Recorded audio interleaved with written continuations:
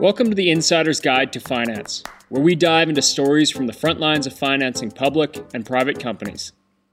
I host seasoned CEOs, fund managers, bankers, brokers, and business experts who will answer your questions about how to properly engage investors, finance opportunities, and build outstanding success stories. We dig into the educational how-tos and mechanics of structuring good deals. You'll also hear about strokes of luck, tense negotiations, and the pressures of closing, while also getting insights on how to best navigate the public markets.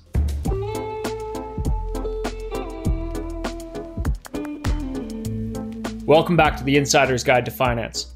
In this episode, we're back with Peter Lehrman. Peter joined us for episode 17 back in 2019, and it was super well received. In this episode, we talk about buying and selling businesses. Peter is the founder and CEO of Axial, which is a tech platform uniting buyers and sellers of small and medium-sized enterprises. You'll hear that Peter and I had to break this episode into two parts. So in the first half, we started out talking about a macro view of the world of businesses and really the world of buying and selling businesses. An interesting thing to note is that there's an increasing number of professional buyers coming in to buy relatively small businesses, meaning businesses that are under that $5 million in revenue. In the second half of our discussion, we get more into details around the Q&A of the buying process, the ins and outs of how to buy and how to sell a company. Peter gives us a variety of tips that only a seasoned pro could know, so it's well worth listening to the end. As well, I encourage you to check out his website, axial.net, as he and his team have produced a ton of valuable content and tools for buying or selling a business. So enjoy this episode.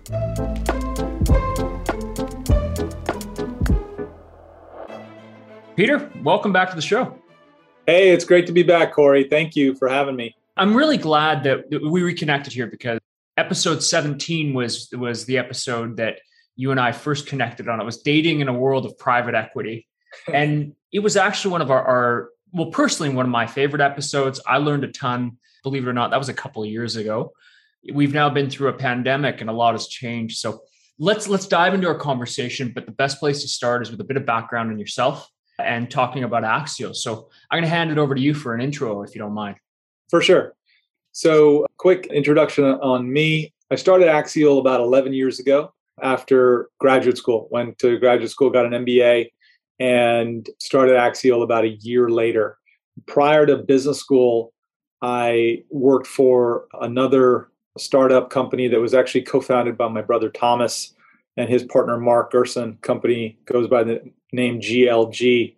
And I was there for about 6 years. GLG is a technology company that makes it really easy for investors to speak with experts as they're doing due diligence on investments in public companies, private companies.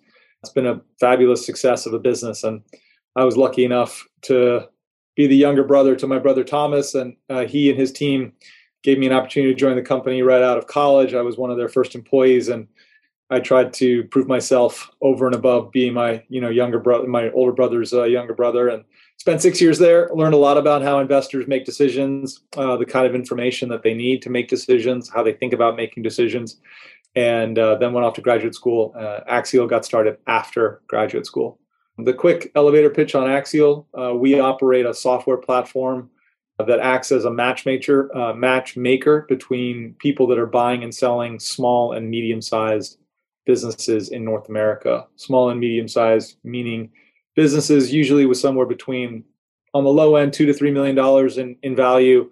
On the high end, usually not much more than $100 million in value. Our sweet spot is sort of $10 to $50 million businesses, but that's sort of the min and the max.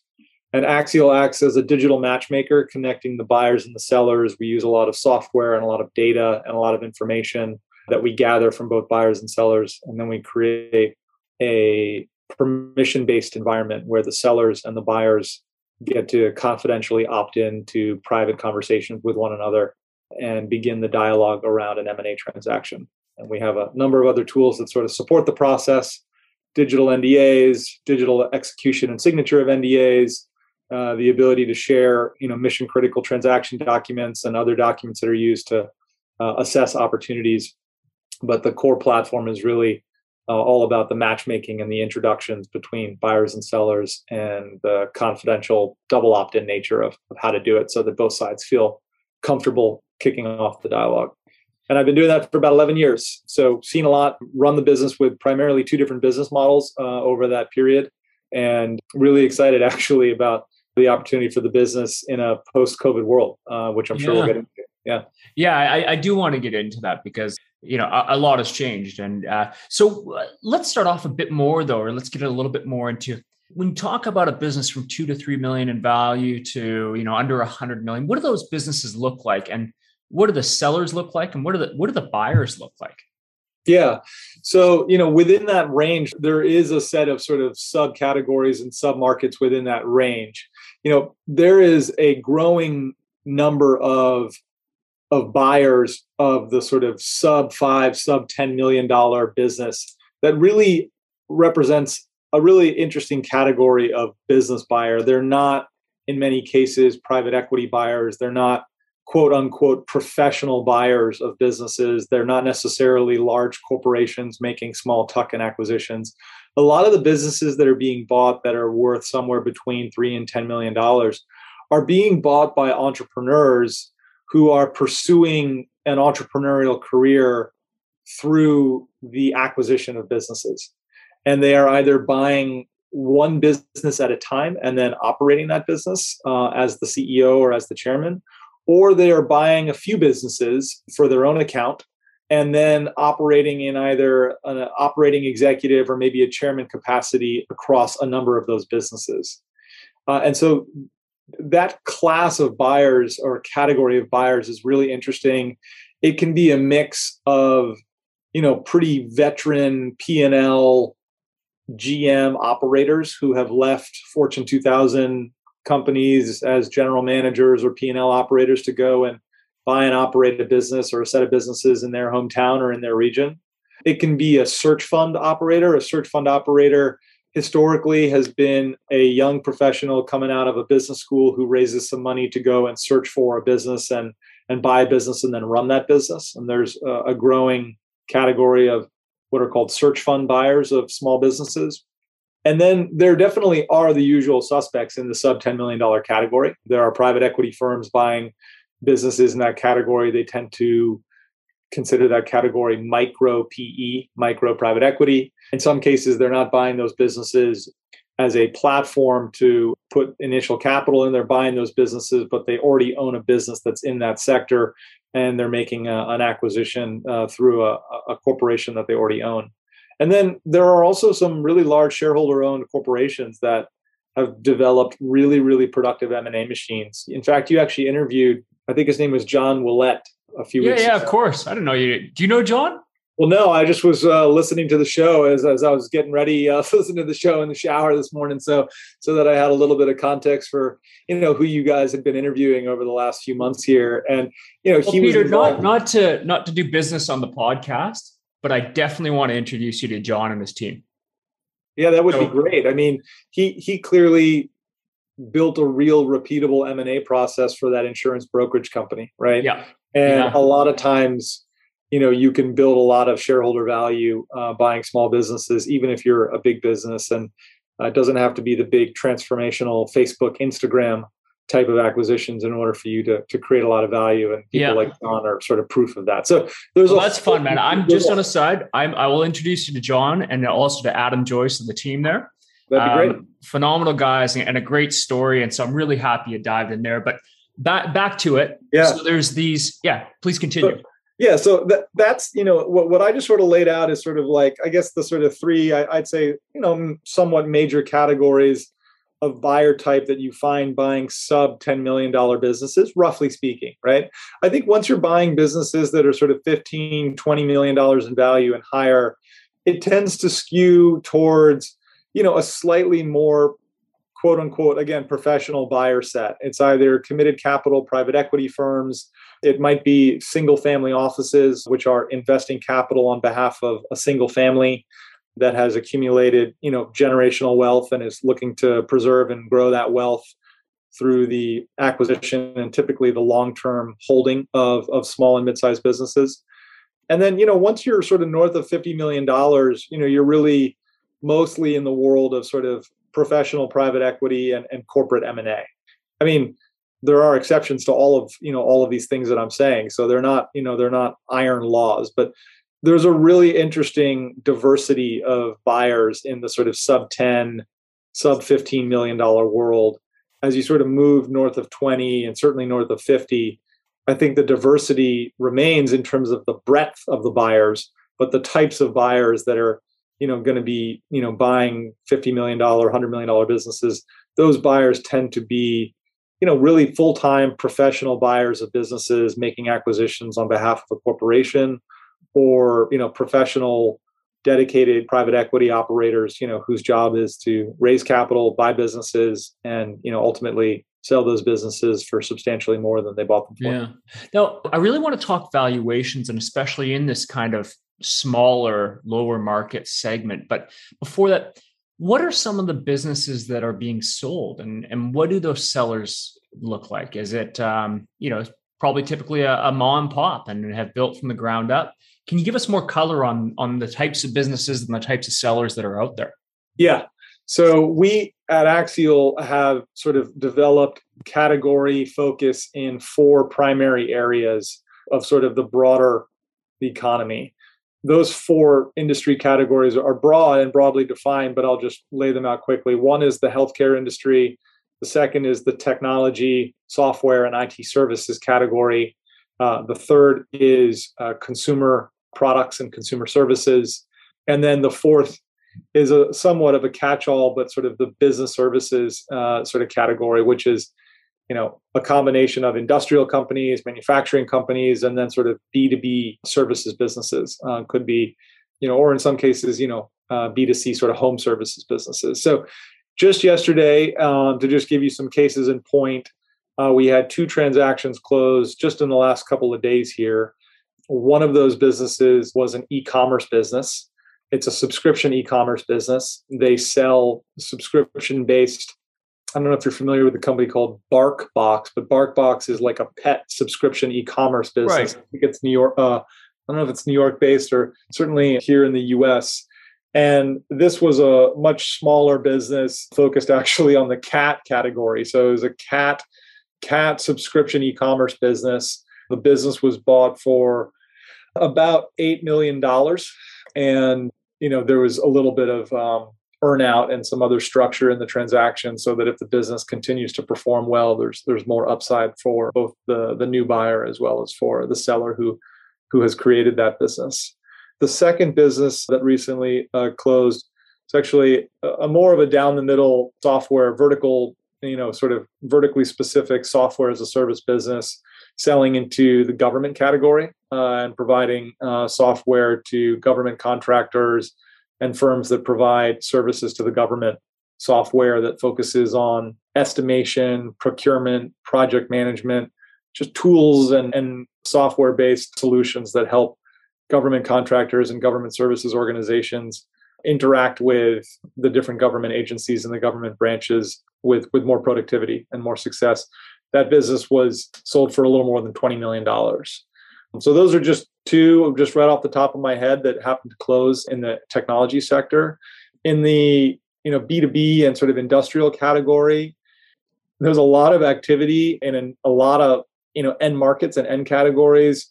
There's been a tremendous amount of both institutional as well as sort of SMB buyer interest in HVAC businesses, heating, ventilating, air conditioning businesses.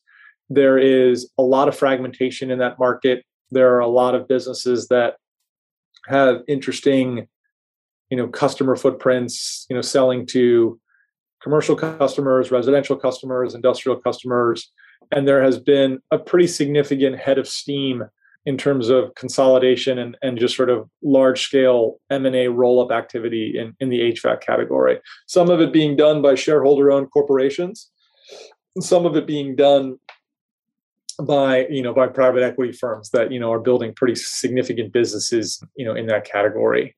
And then I'll stop after this one, but there really are so many different categories where M&A activity is happening and is always happening in the small business economy.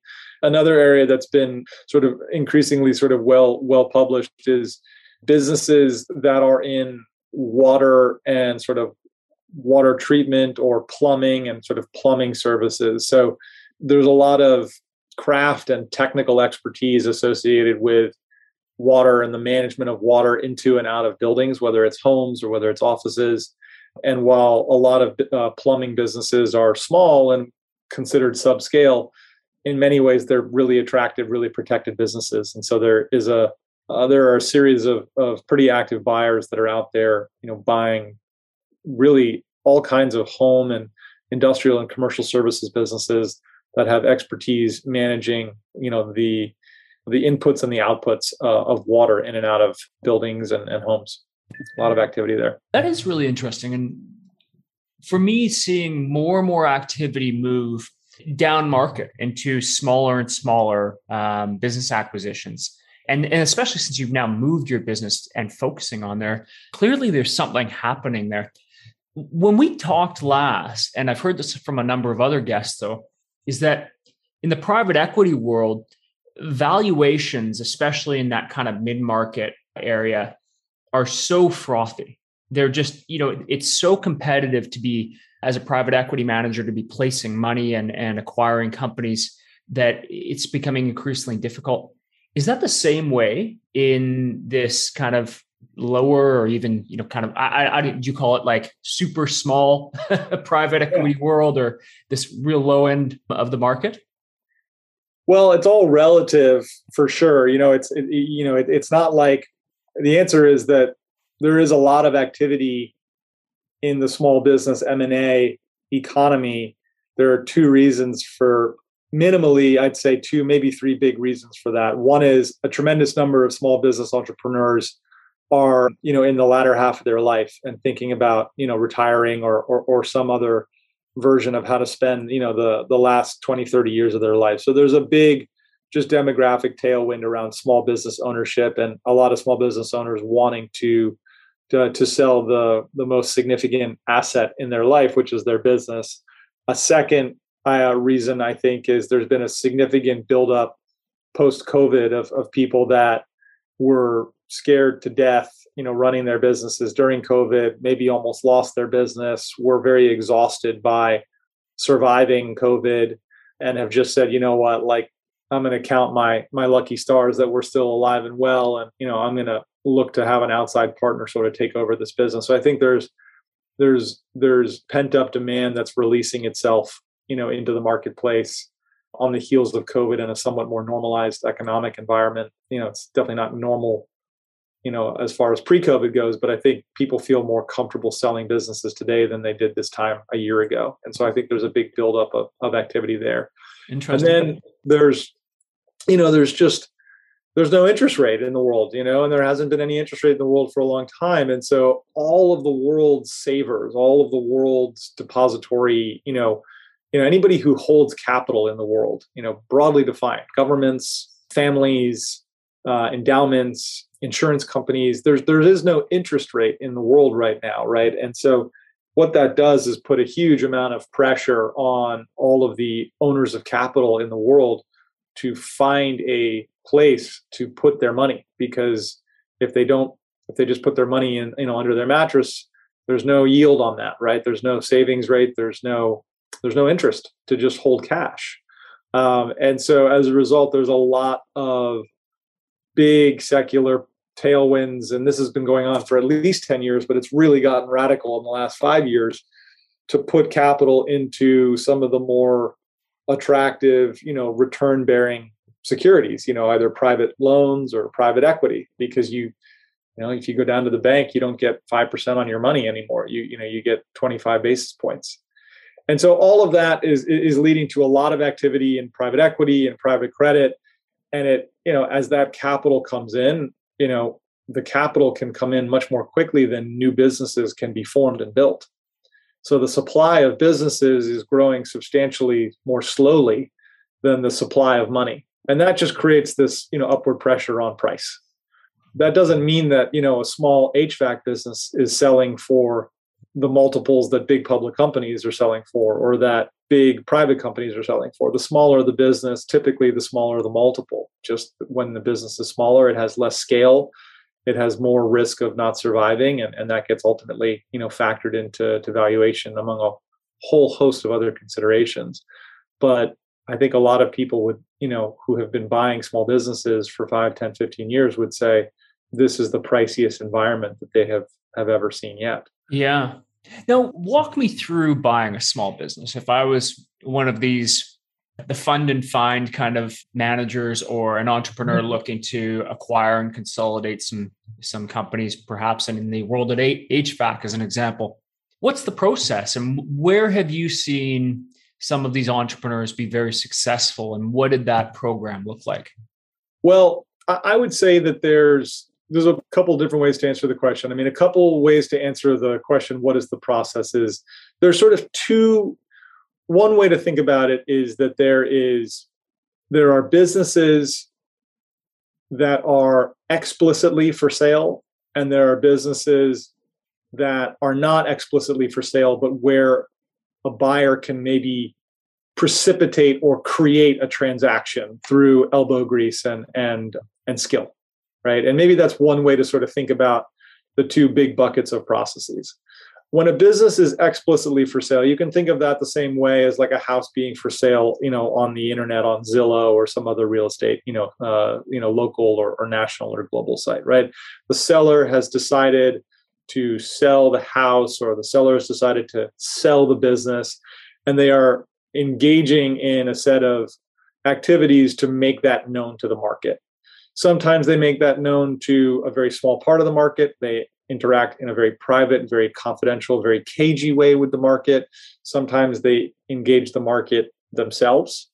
And in many cases, they hire a broker or an intermediary to represent them in order to both handle some of the particulars of getting a transaction done, of which there are many, as well as also to preserve, their freedom to run the business, and also to keep their identity anonymous until the buyers are sort of more carefully vetted. So you can break the process down into sort of, is the business actively being sold in some way or another by the seller, by himself or herself, or through an intermediary? Or is the business kind of passively willing to entertain dialogue? And as a buyer of businesses, you can pursue and cultivate a pipeline of opportunities in either one of those buckets, right? You can build a pipeline of, acquisition opportunities by engaging with tens or dozens or hundreds of intermediaries and brokers who are constantly selling different businesses. You can also try to go directly to entrepreneurs and say, I'd love to buy your business. Here's why I'm interested in buying it. Here's who I am. Obviously, the yield is going to be very different when you're going to a business that's actively for sale and being professionally sold versus when you're reaching out to business owners who are, maybe willing to entertain dialogue, but, don't have a burning timeline to sell their business. And there's pros and cons to the different processes. But I'd say that's kind of one way to sort of characterize the big buckets of the process. As far as the professional sale process, where there's an intermediary involved, or where the business owner has decided to sort of explicitly engage with the market, usually there is a couple of standards associated with that process. The first is that usually there's some simple 1 to 3 page just executive summary of the business. Very often that summary is anonymous. It doesn't disclose the identity of the business. And that information is shared with potential buyers through any variety of channels and means. And then if the buyer is interested in sort of engaging more deeply, typically some sort of confidentiality agreement or non-disclosure agreement is negotiated and executed, at which point identity of the seller is often revealed. And usually more deep, more fulsome information on the business is shared and presented with the buyers that have been selected. And, then that process, it's a courtship, right? And it can go, it can take 3 months to ultimately, 3-4 months for the seller to ultimately determine which buyers are serious and, which buyers ultimately submit a bid to buy the business. And then ultimately, usually the way that the process goes from there is one of those buyers is selected, to the extent that there are any buyers. The buyer is selected based upon a written offer, which is often referred to as a letter of intent. That offer is non-binding, In other words, if the buyer discovers details about the business when they really do a lot of the scrutinizing of the company's books and records, they can walk away from the transaction.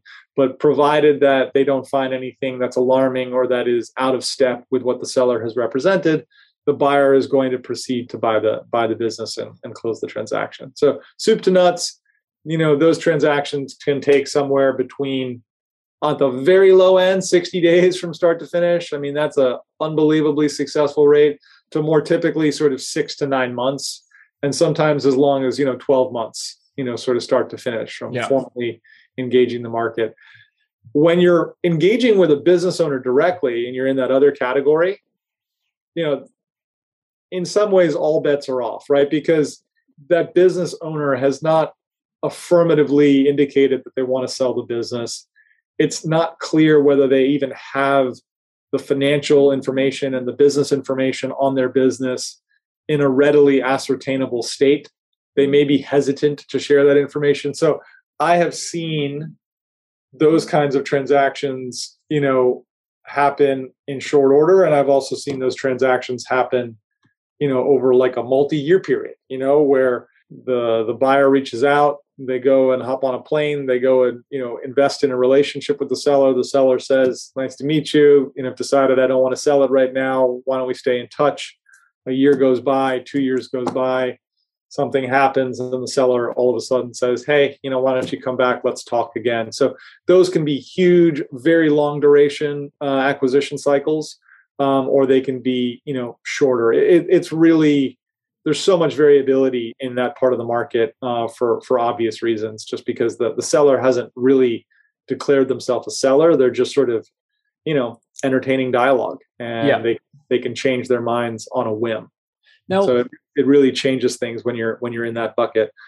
Having said that, there's some really interesting deals that happen that way. So it's not like it's worse. It's just it's a lower probability, lower visibility process, but there are some incredibly successful transactions that get created through the grit and the elbow grease and the charisma of the buyer to really persuade the business owner to do a deal. There's a lot of success that can be created that way. I want to dig in on that. So, but also a question that came to mind is valuation metrics and how these companies, rules of thumb when you're looking at valuing a company, a multiple on revenue or whatever may that be. But then also, and I'm just looking at time, I can't believe we're already nearing the end of the hour. If you can answer the rule of thumb around valuation metrics, followed by what are the characteristics of a successful deal for buyer and seller? Because even things like a performance earnout can be a deal maker or a deal breaker. So perhaps you can give us a little bit of color on that. And then unfortunately, we're going to have to wrap up. Sure. Yeah. Again, everything I'm saying, I'm just trying to sort of like generally say what I think is roughly correct. There's always exceptions to all of this, but there's largely two ways in which businesses tend to be valued from a sort of analytical and sort of valuation perspective. One is valuing businesses as a multiple of their profits, either their pre-tax income or in some cases as a multiple of EBITDA or some other measure of a business's sort of profitability. And then the other typical evaluation, which is more often used for businesses that are growing faster and that are not generating profits yet, is to value businesses based upon a multiple of the revenues that the business is generating. So when a business is generating no profits, if that business is growing very slowly and is not generating any profits, that's not a particularly attractive business. But if a business is growing quite fast, 20, 30, 40, up to, triple digit percentage rates of growth, investors are comfortable valuing those businesses as a multiple of revenue because the business isn't yet generating profits. And obviously the investor is making a judgment that the business is not making profits today because it is going to be making significantly outsized profits at some point in the more, the more distant future. So even though businesses are valued often either as a function of current or historical profits or revenue, the end of the day, I think investors are ultimately trying to forecast profits in the future and value businesses off of profits. So those are the two, sort of rough, sort of drivers of valuation for businesses, regardless of their size and their scale. And I'd say the only other, sort of alternative consideration for valuation is looking at what other businesses that are similar have sold for, right? So if there are a bunch of HVAC businesses and they all kind of roughly look the same and act the same and have generally similar sort of customer profiles and growth rates, well, maybe another way to sort of value the business that you're considering buying is based upon what another business that was similar to that sold for. And, again, similar to sort of how houses get sold. If, the house down the block gets sold for X and you're in the same zip code and the same schools and this, that, and the other thing, then, that probably sort of sets a little bit of the min-max range for your house, unless there's something radically different between the two houses. So those are like the nuts and bolts of valuation. There's so much more under the hood there, but that's in a time-constrained environment like this, that's the quick answer. You know what I'm thinking, Peter? Just as a final question, perhaps for those who are listening and want to wrap up at this point, though, and let's wrap our first part of this up, though, is with Axial and the work you do and the conversation we've had this far, how is some of this applied in detail when using the Axial platform?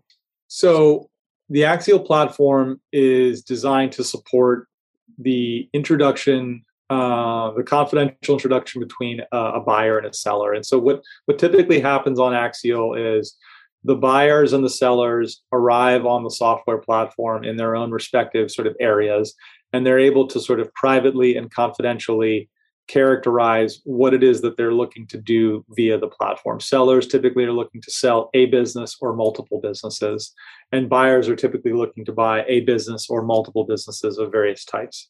And both sides are essentially contributing information and data into the platform about the kinds of transactions that they're looking to do.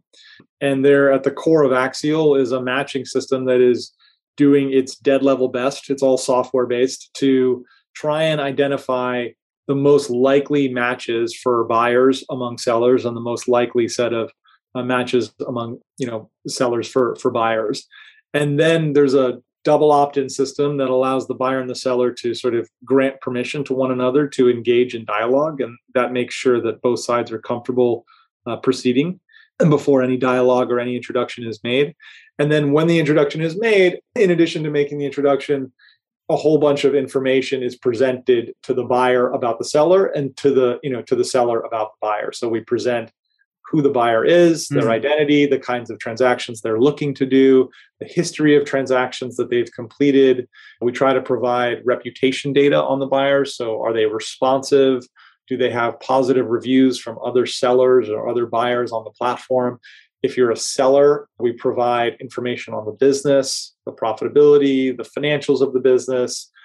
So we're trying to both make the introduction, but also incorporate a lot of the critical initial decision-making information that both sides need in order to determine whether or not, they want to spend time with one another.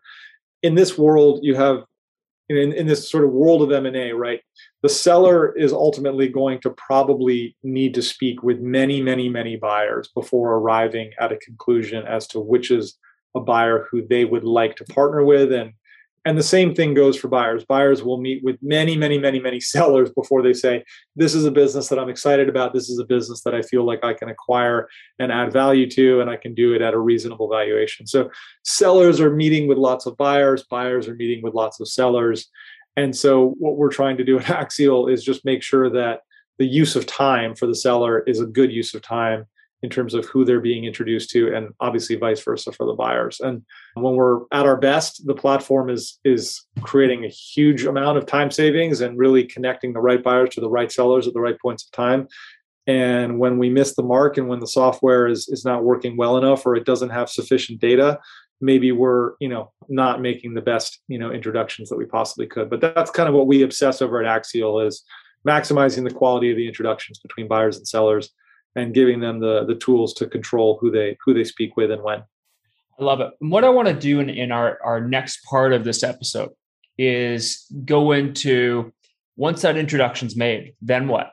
And we can start talking about parameters of a good deal, of negotiation, of structuring, of earnouts, everything that would go on between a buyer and a seller to consummate a deal that is going to be a good deal. So I look forward to that conversation.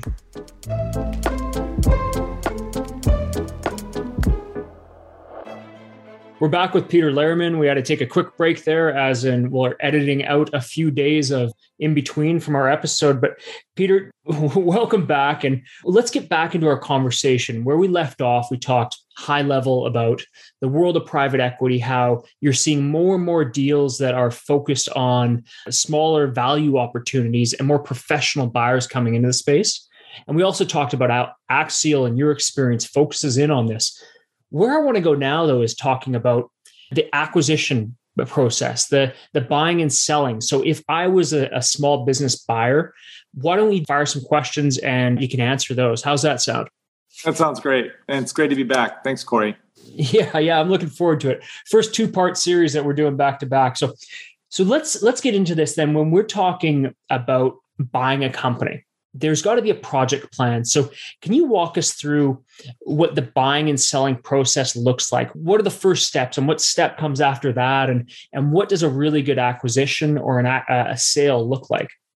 Yeah, sure. So most people are familiar with buying and selling stocks, at least conceptually, right? And you can buy stocks by logging into an online, trading brokerage account, and you can look up a company by ticker and you can get a bunch of information on the business. You can set up some screens that say, I only want to see, tech companies with a market cap that's less, there's all these automated products on the internet that allow you to sort of look at the initial list of stocks or bonds or what have you that you might want to buy.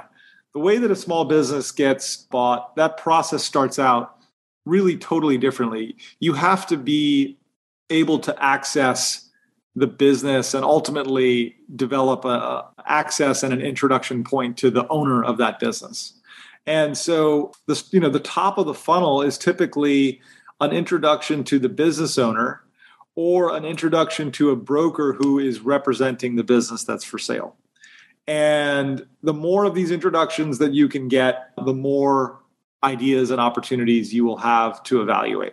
So the process starts with, in one way or another, being introduced to an opportunity. You can use platforms like Axial to be introduced to opportunities. You can use your own personal network. You can use any combination you want. You can look for business brokers, meet them, chase them down, ask them to sell, to share their opportunities with you. But whenever you're considering the purchase of a small business, it starts with an introduction either to the owner of the business or some authorized intermediary who is, at liberty to represent the business owner.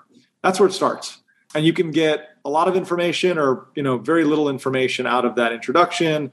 Typically in a structured sale of a business, a small business, there is a very brief, typically anonymous 1-page, 2-page, 3-page sort of summary of the business opportunity. Sometimes it's anonymous, sometimes it's not. It all depends on how it's getting structured. But that's where the process starts. If you're interested in learning more, you sign an NDA, typically, that indicates that you will not use the confidential information for any purpose really other than the purpose of buying the business and determining whether or not you want to buy the business. And once you've signed that NDA, you're able to get access to a whole bunch more information, some of which might already be ready and some of which might be sort of getting pulled together on the fly as you request it. And so you go through this process of having, like a thumbnail sketch of the business to then diving in more deeply into a certain amount of material, PowerPoint decks, written memorandums, financial models, financial statements that are being pulled together for you and for other potential buyers, either by the business owner herself or by the business owner's hired intermediary, which can be a business broker, an investment banker, could be a CPA or a lawyer. There's a lot of people that sort of can get involved in the representation of a business that's for sale. Now, I know you're going to continue going because there's more here, but I got a couple of questions that I want to weave in. Okay. The first is that when you're working with a business broker and you reach out to one, they're engaged by the seller as an example. or if you have somebody representing you, who do you trust and how do you find those levels of trust when it comes to bringing the information to you so you don't end up at the end of a sale looking and saying, well, I have a lawsuit on my hands now because of a material breach, or something wasn't disclosed, but they've covered it up such that I don't have any recourse. What kind of fail safes can be put in and who can you trust in this process? Yeah. So, I mean, I don't know how many people, you can trust. That's a hard thing to answer. Trust is typically earned over time, but, reputation is a shortcut to trust. And reputation typically leads to referrals. So if you have other people who are buying businesses or selling businesses and you think highly of them and they provide referrals, that can be a little bit of a shortcut to trust. But I think that ultimately, if you're going to be buying businesses, you need to be able to ultimately develop your own perspectives on the information that's being presented to you. I don't think that you're in a position to look. There are huge public companies that are frauds, like Enron, right? And so small, tiny businesses that have none of the rigor of the SEC and going public and all the hoops that you have to jump through to be a big public company.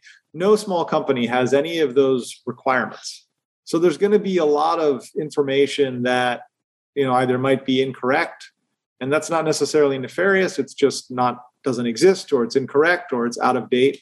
So as a buyer, you go through a subsequent process, sort of after meeting the business through whatever introduction and prior to buying the business, you're going through, the biggest part of the process is the due diligence process. Due diligence refers to the set of activities that a buyer is going to carry out that gives them the ability to confirm or deny that all of the information on a business that has been represented is in fact true, or that the representations have been, appropriately modified upon further analysis. So a business owner says, my business has 5 million in sales.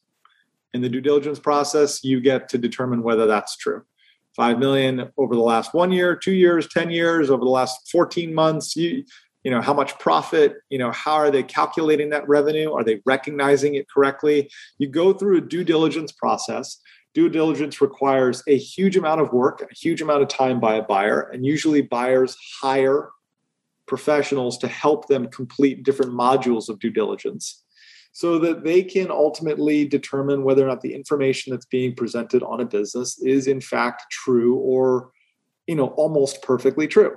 So with this, we've gone from using a broker or a platform like Axial to identify targets we want to go after.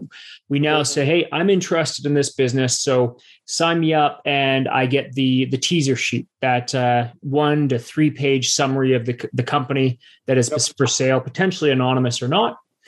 And then if I'm going to go express interest, I say, yes, I'm ready for this. So I sign an NDA, of which I got another question for that. Once signing the NDA and you move into the due diligence process, where do you put the term sheet in place with the price? Does the price come first, then due diligence, or due diligence and then price? Yeah. So the answer is that there's a certain amount of diligence that needs to be done by the buyer prior to submitting a bid on the business. And that bid, it has to be somewhat informed, right? But typically what a buyer will do is they'll say, listen, you said your business has 5 million in sales and $1 million of pre-tax profit. I'm going to submit a bid based upon the information that you've given me. I'm going to submit the bid under the assumption that that information is all correct and true. So this bid is based upon an assumption that what you have represented and presented so far is true. I will need to go through a due diligence period to confirm that all of that and anything else that I find important and material to the purchase of this business are also true. I need to make sure that you've paid your taxes. I need to make sure that you're not employing illegal labor. I need to make sure that you don't have lawsuits on the business that have not been disclosed.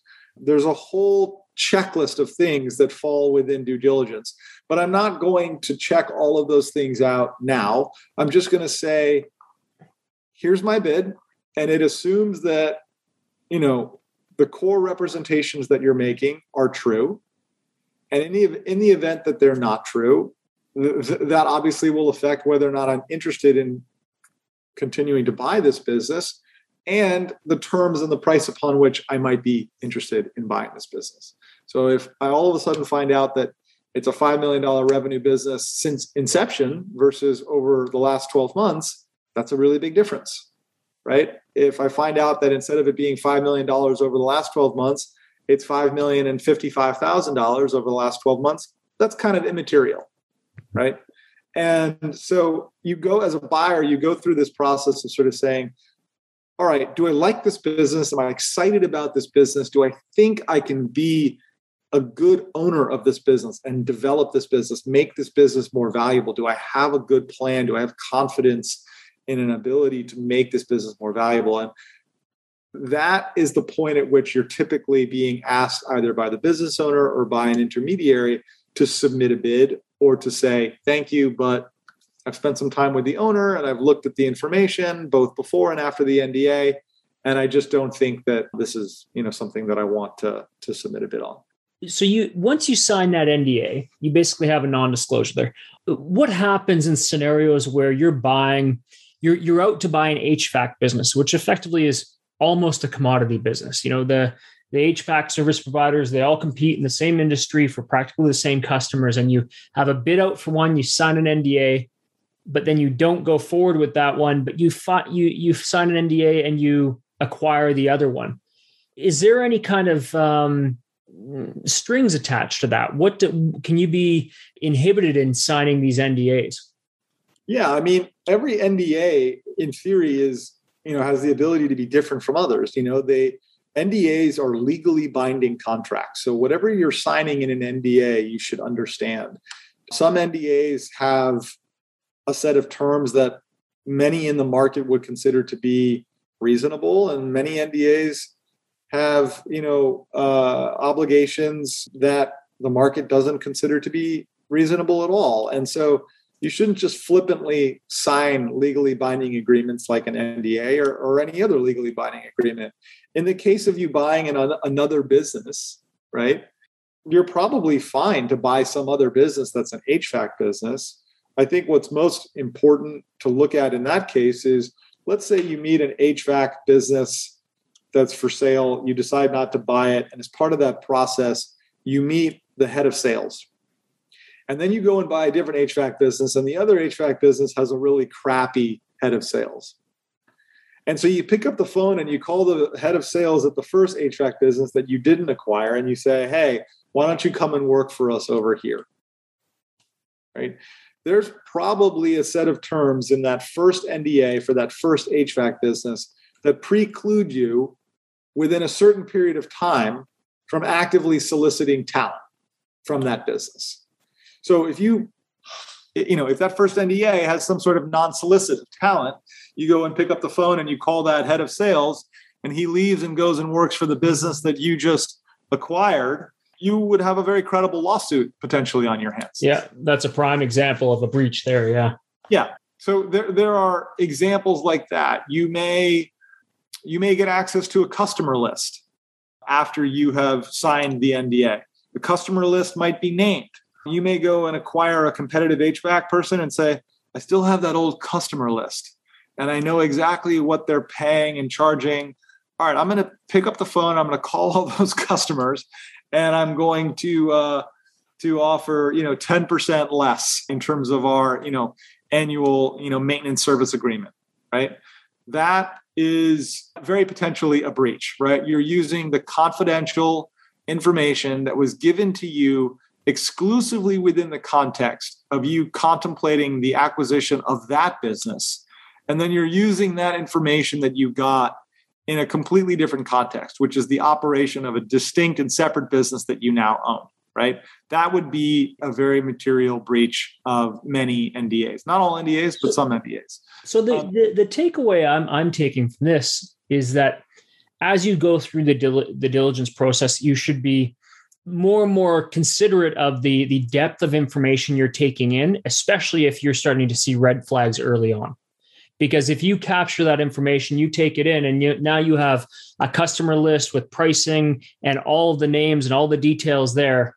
You've now exposed yourself to information that could be construed as you have competitive information and could be used to your advantage in the future. So being careful the deeper you get into diligence, considering where you're at and in the consideration process.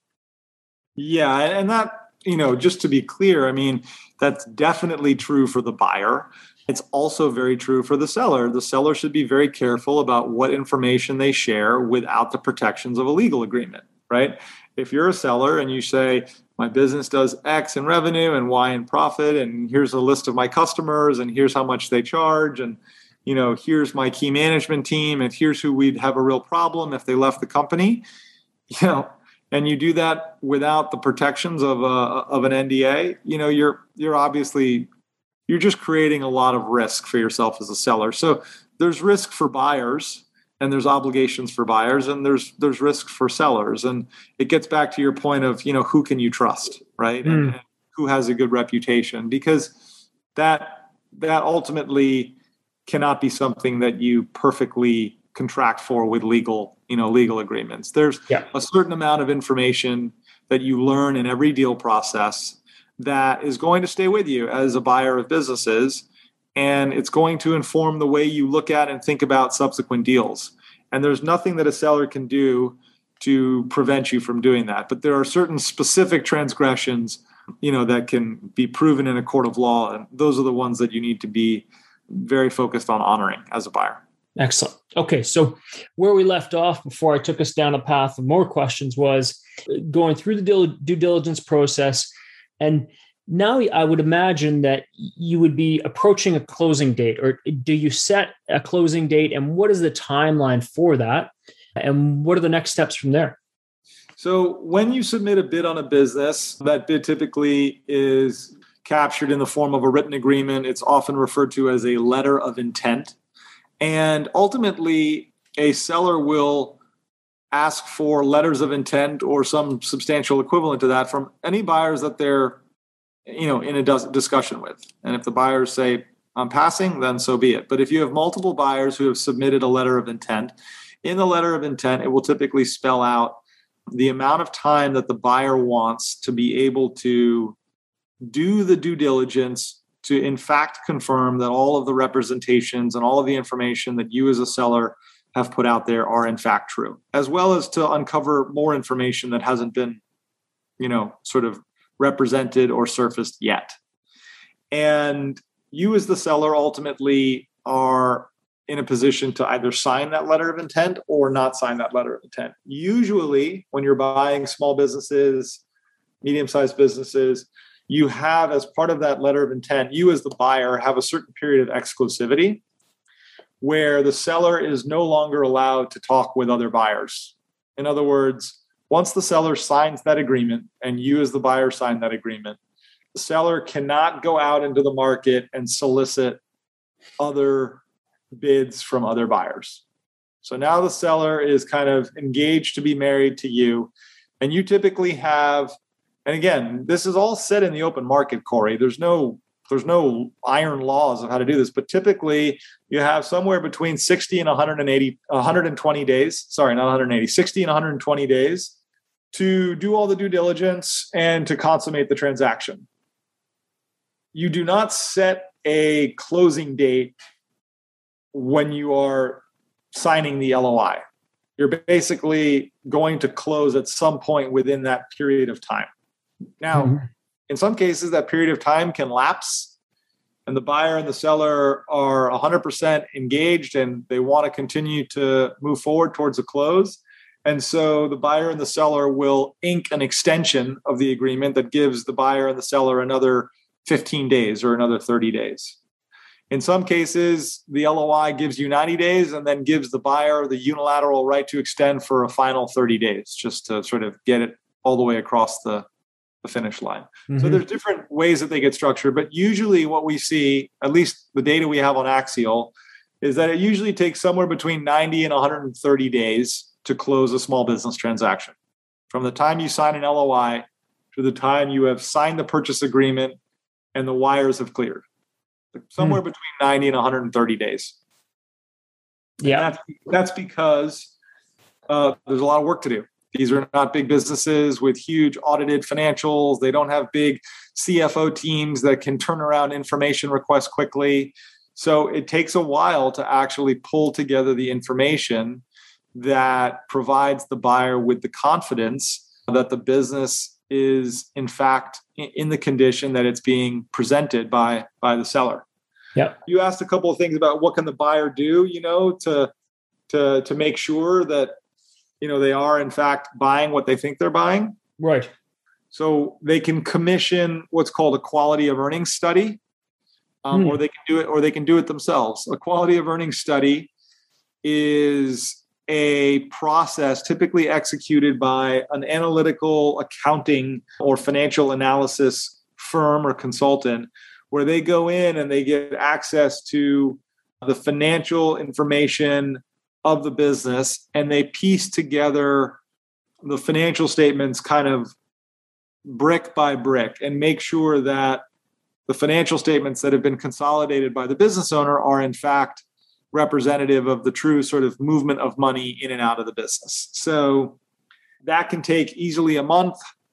That firm typically needs to have access to your bank statements or your QuickBooks account or another financial accounting and sort of financial software package. But they essentially go in and, it's a really invasive process. Yeah, it's another question I had here was, what would a buyer do if they didn't have access to audited financials? Because that's an expensive proposition for a small business to have. And it sounds like part of the due diligence you can do is this quality of earnings, which sounds next to an audit is a very close kind of comparison to prove out the ins and outs of cash. Yeah. So, I mean, even if you have audited financials, if you're a small business, you probably don't have audited financials from, one of the big four accounting firms. And so it may be that you have audited financials, but, the audit is not worth a whole lot in the eyes of the buyer because it's some local accountant who's, giving it a rubber stamp, and it doesn't necessarily mean anything to the buyer. So the quality of earnings report is typically something that really helps the buyer get comfortable that when you say your business has 10 million in revenue and 2 million of EBITDA or pre-tax, profit, that really is correct. That really is, very accurate, not necessarily perfect accurate to the penny, but very, very close to being perfectly accurate. So that's one thing you do as a buyer. There are different kinds of due diligence. So there's financial due diligence, there's legal due diligence, there's accounting due diligence, there is cyber and information technology due diligence, which inspects if you are a technology company or you use software or IT systems. What is the condition of those systems? How do you maintain those systems? There's information security due diligence. There's all these different, sort of modules and categories of diligence that a buyer is going through to really get an understanding for how have you run this business? How well protected is the business from threats, legal, business, nefarious cyber threats, et cetera? And is there anything that, that I need to know? Is there taxes that haven't been paid? Are you doing business in a jurisdiction where you haven't registered? I mean, there's just so many things that an owner of a business, a new buyer of a business, they're assuming all of those risks when they buy your business. And so they really, they typically want to go through a really careful process. So there are these big due diligence checklists, and, they kind of methodically go through those checklists. And sometimes they're doing the checklist themselves, and sometimes they're hiring third-party consultants to expedite the process on their behalf. I really appreciate that when you look at the buying process, and as you're communicating here, the biggest part of that buying process and the most important, as I understand, is due diligence. I mean, you can't leave any stone unturned. Yeah. I mean, in some ways, like, it's the most important. And I'd say the other thing is, your assessment of the business owner, right? Like, what is your assessment of that business owner's integrity? because, small business, you're going to find things in due diligence that aren't ideal, right? You're going to find some 401k filing that they forgot to file. It's not a big deal, right? Yeah. If you catch it, great. And you help them figure it out and you move on. It's not a material, it's not some material issue, right? I think the things that you're trying to make sure are okay is that, that there isn't something material that is being withheld from you.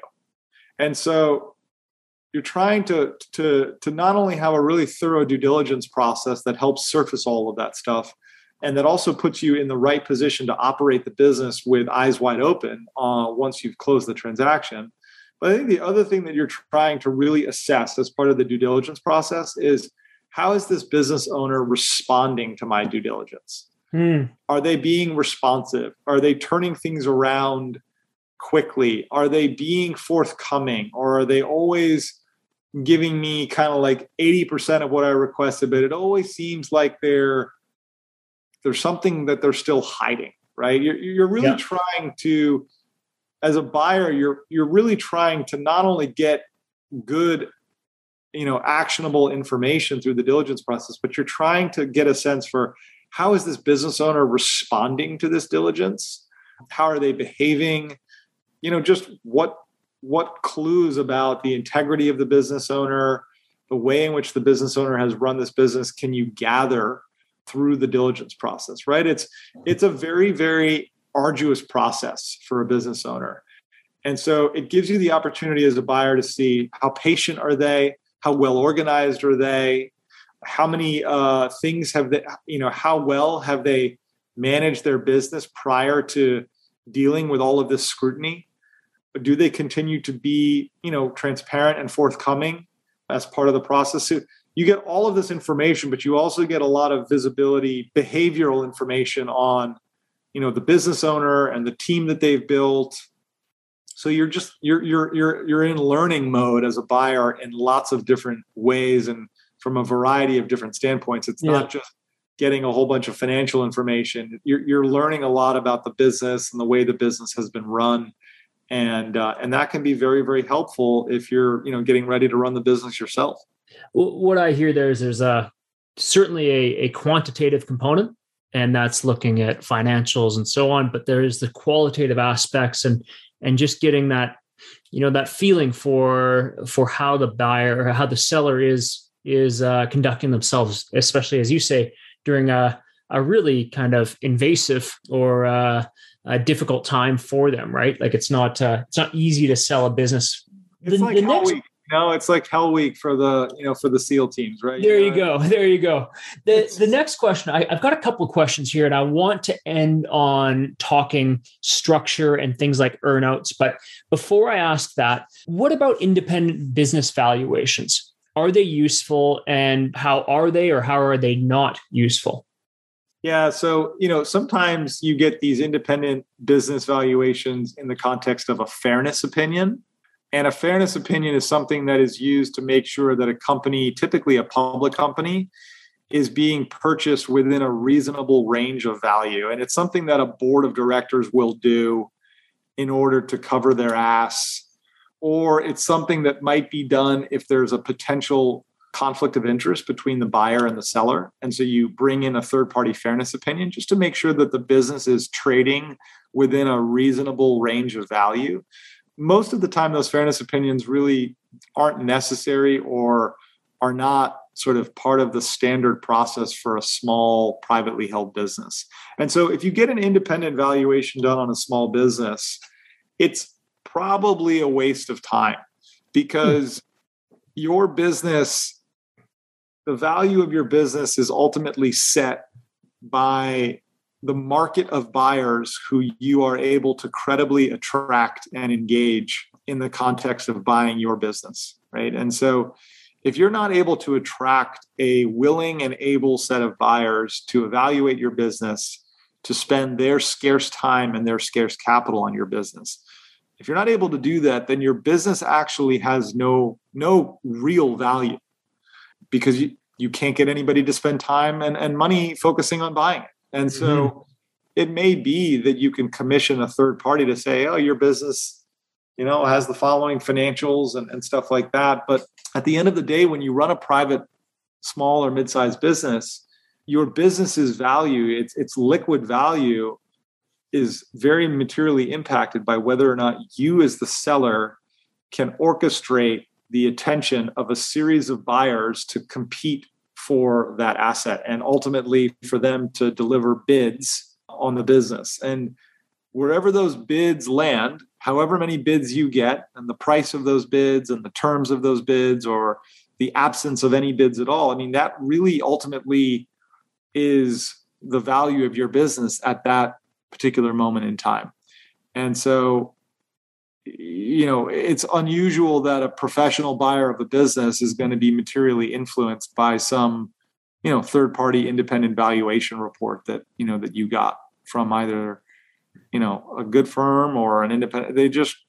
It's up to them to just walk away from the deal and say, there's other businesses that are more interesting for me right now. And so I'm going to spend my time and spend my scarce capital evaluating those opportunities. So that's actually a really interesting point. I didn't expect your response there. So I appreciate that. And it reminds me that one buyer does not make a market. So if you've got a seller and they can only attract one buyer who's saying, I'm willing to put this, that is not a market saying, this is what we value you at. If I was to be buying a business, whether I'm there with other potential buyers or it's just me saying, I see an opportunity here in purchasing from that seller, where do you go with rules of thumb for valuing a company? Is it a multiple of earnings, a multiple of profits? And are there some parameters that you should be working in when looking at these smaller businesses, kind of sub 5 or 10 million in revenue? Yeah, I mean, the typical multiple valuation approach for small profitable businesses is a multiple of earnings or some measure of the business's core operating earnings. There are cases where the business may not be generating earnings, and there the buyer may have to arrive at a multiple that is based upon, some other metric. Often, if businesses are not generating earnings, it might be because they're growing the top line quite quickly.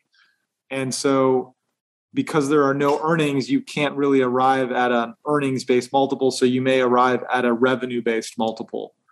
I think at the end of the day, the way to think about, the valuation of equity in a business, it's competing against all of the other businesses that buyer could potentially go and put their capital into, right? So if you're a buyer, if you have $1 million to spend, you can go and put it in a savings account and you can earn 1 or 2% at the bank.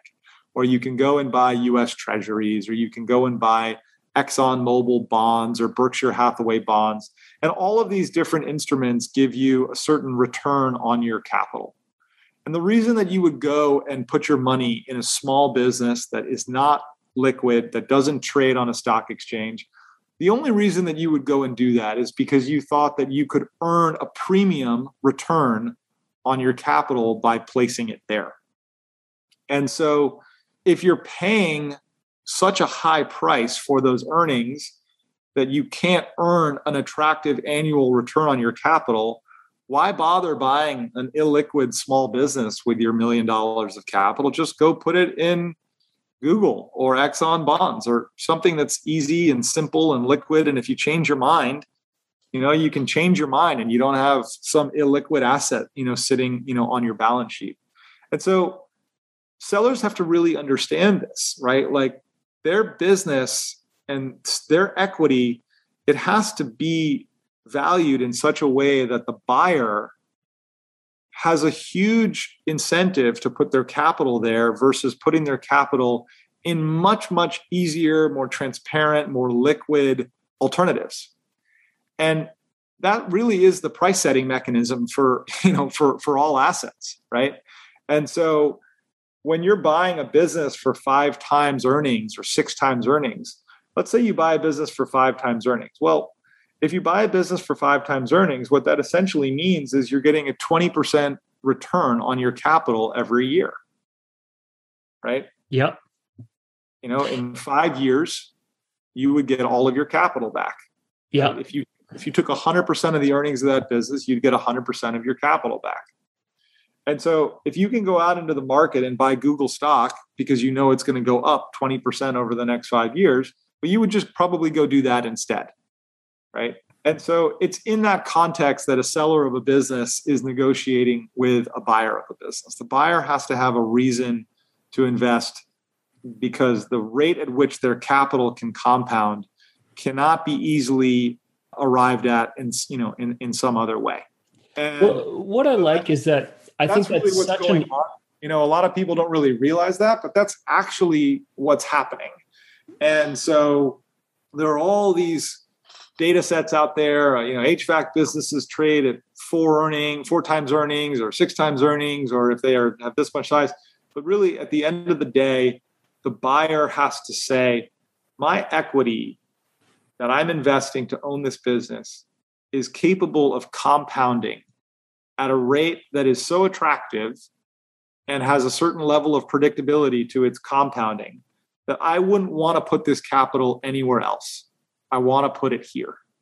And that's really what the seller is trying to persuade the buyer is the opportunity, right? It's over the next 5 years, if you do X, Y, and Z with the business that I'm selling to you and I stay involved or you run the business, you can compound capital more quickly than you could ever compound capital by investing in, a bunch of stocks and bonds in the stock market. And it's got to be a really exciting opportunity like that. Otherwise, why bother? Yeah. I wanted to say that there can be, to your point, there can be so many data sets about this industry and this size and that and on and on and on. Whereas if you just draw it back to something so easy and say, well, if I was to put my capital here somewhere relatively safe, liquid, transparent, then I would get this return. Would I rather put it there or into this small business? What kind of return would I get? And use that as your comparison, than worrying about all the metrics and all the rules of thumb that are out there. That's right. Yeah. Now, Peter, we've just blazed through this hour here. Let's end with a final question when it comes to buying a company. Between buyer and seller, the discussion of the price for an all-cash deal versus something that would be a form of an earnout or some form of interestingly structured deal. What can you say about the end structuring when you're signing the papers, money's going to be transferred, things like earnouts? What should we know? Well, I think the less earnout oriented structure that exists in a deal, the better for both sides. The future is uncertain. None of us knew COVID was going to happen. None of us knew that, Wall Street was going to melt down in 2008. None of us knew the internet was going to crash in 2000. And so all these things, whenever you create an earnout where you say, all right, my business is worth 15 million, but you're going to give me 10 million at closing, and the next 5 million I'm going to get the next 5 million only if, X, Y, and Z happen. There's always complexity that, arises in the future that can sort of create a challenge around, well, what's the metric and how are you defining the metric? And, that's why earnouts always can lead to tricky lawsuits. So I think from a buyer's perspective and a seller's perspective, earnouts always have a good intention, which is how do we get this deal done in a way that you feel good about and that I feel good about, where we're sharing some risk. So I think, if you want to put 10, 15% of the total value of a deal into an earnout, you're probably fine. I mean, look, you make your own decisions. I'm not, here to give advice, but I think 10, 15% of the total price of the deal, not a huge amount at risk. You start to put more than 20% of the deal into an earnout structure, and you're starting to raise the temperature in the room, in the future room. And so I think, the best way for a business owner to minimize the desire for a buyer to request that an earnout be part of the structure is to maximize the earnings predictability of the business before they try and sell it. If your business predictably generates 5% growth in earnings every year, and you can show a buyer that you've done that for 5 years, you did it through the last recession, you did it through COVID, you did it through this, then you have a very strong case to say, listen, this business produces 5% earnings growth with a 20% EBIT margin every year, game, set, match. You've seen it. Everyone else has seen it. And so, the business is worth $25 million, and that's what you're going to pay me at close, game, set, match. And if you're not going to do it, there's another buyer who will, right? The more predictable your business is and the more you can show the predictability of your business to a buyer, the less reason the less legs they have to stand on in terms of insisting on an earnout. And usually they will. Usually if you can get a set of credible, high-quality buyers to the table that are genuinely engaged in your business, and you negotiate fairly and tenaciously with them, and you show them this predictability, well, usually you're going to get what you deserve. But if your business is all over the place and, you've got one customer that's worth 30% of your revenue, and 1 year they cancel a couple of orders, and the next year they have quintuple the orders, and then they do nothing for a year, that's a lot of volatility in your business, right? And a buyer is going to look at that as part of the due diligence process and say, listen, last year your business earned $2 million. The year before your business earned $500,000. The year before it, $1 million. The year before that, $3 million. It's choppy. And when I buy your business as a buyer, I'm buying the future. I'm not buying the past. But your past, if it's any indication of the future, it's choppy. So I need some protection in case these customers change their mind, or the predictability of the business continues to be really volatile. So earnouts are usually inversely correlated with the predictability of a business. And my advice to a seller is do everything you can to maximize the predictability of the way your business generates revenue and generates earnings. That will put buyers in a much weaker position to insist upon an earnout. And in general, buyers will reward you for having created a more predictable business. But, they can be helpful, but the more that gets structured into an earnout, the more you're basically just delaying the argument until some future point in time. And now in the future, instead of it being an argument, it's usually kind of an argument that ends in, a potential lawsuit. And in the lawyers winning. Yeah, exactly. Yeah. The lawyers get your earnout, not you. Yeah. Well, Peter, I like that. I like all the tips you've thrown at us here and all the information.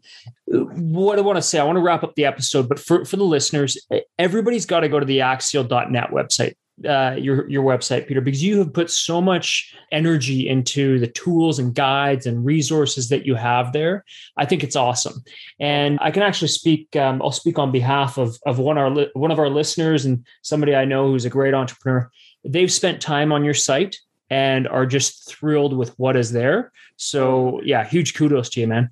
Any final thoughts you have as we wrap up the episode here? Look, I would just say, selling a business and buying a business is a professional endeavor.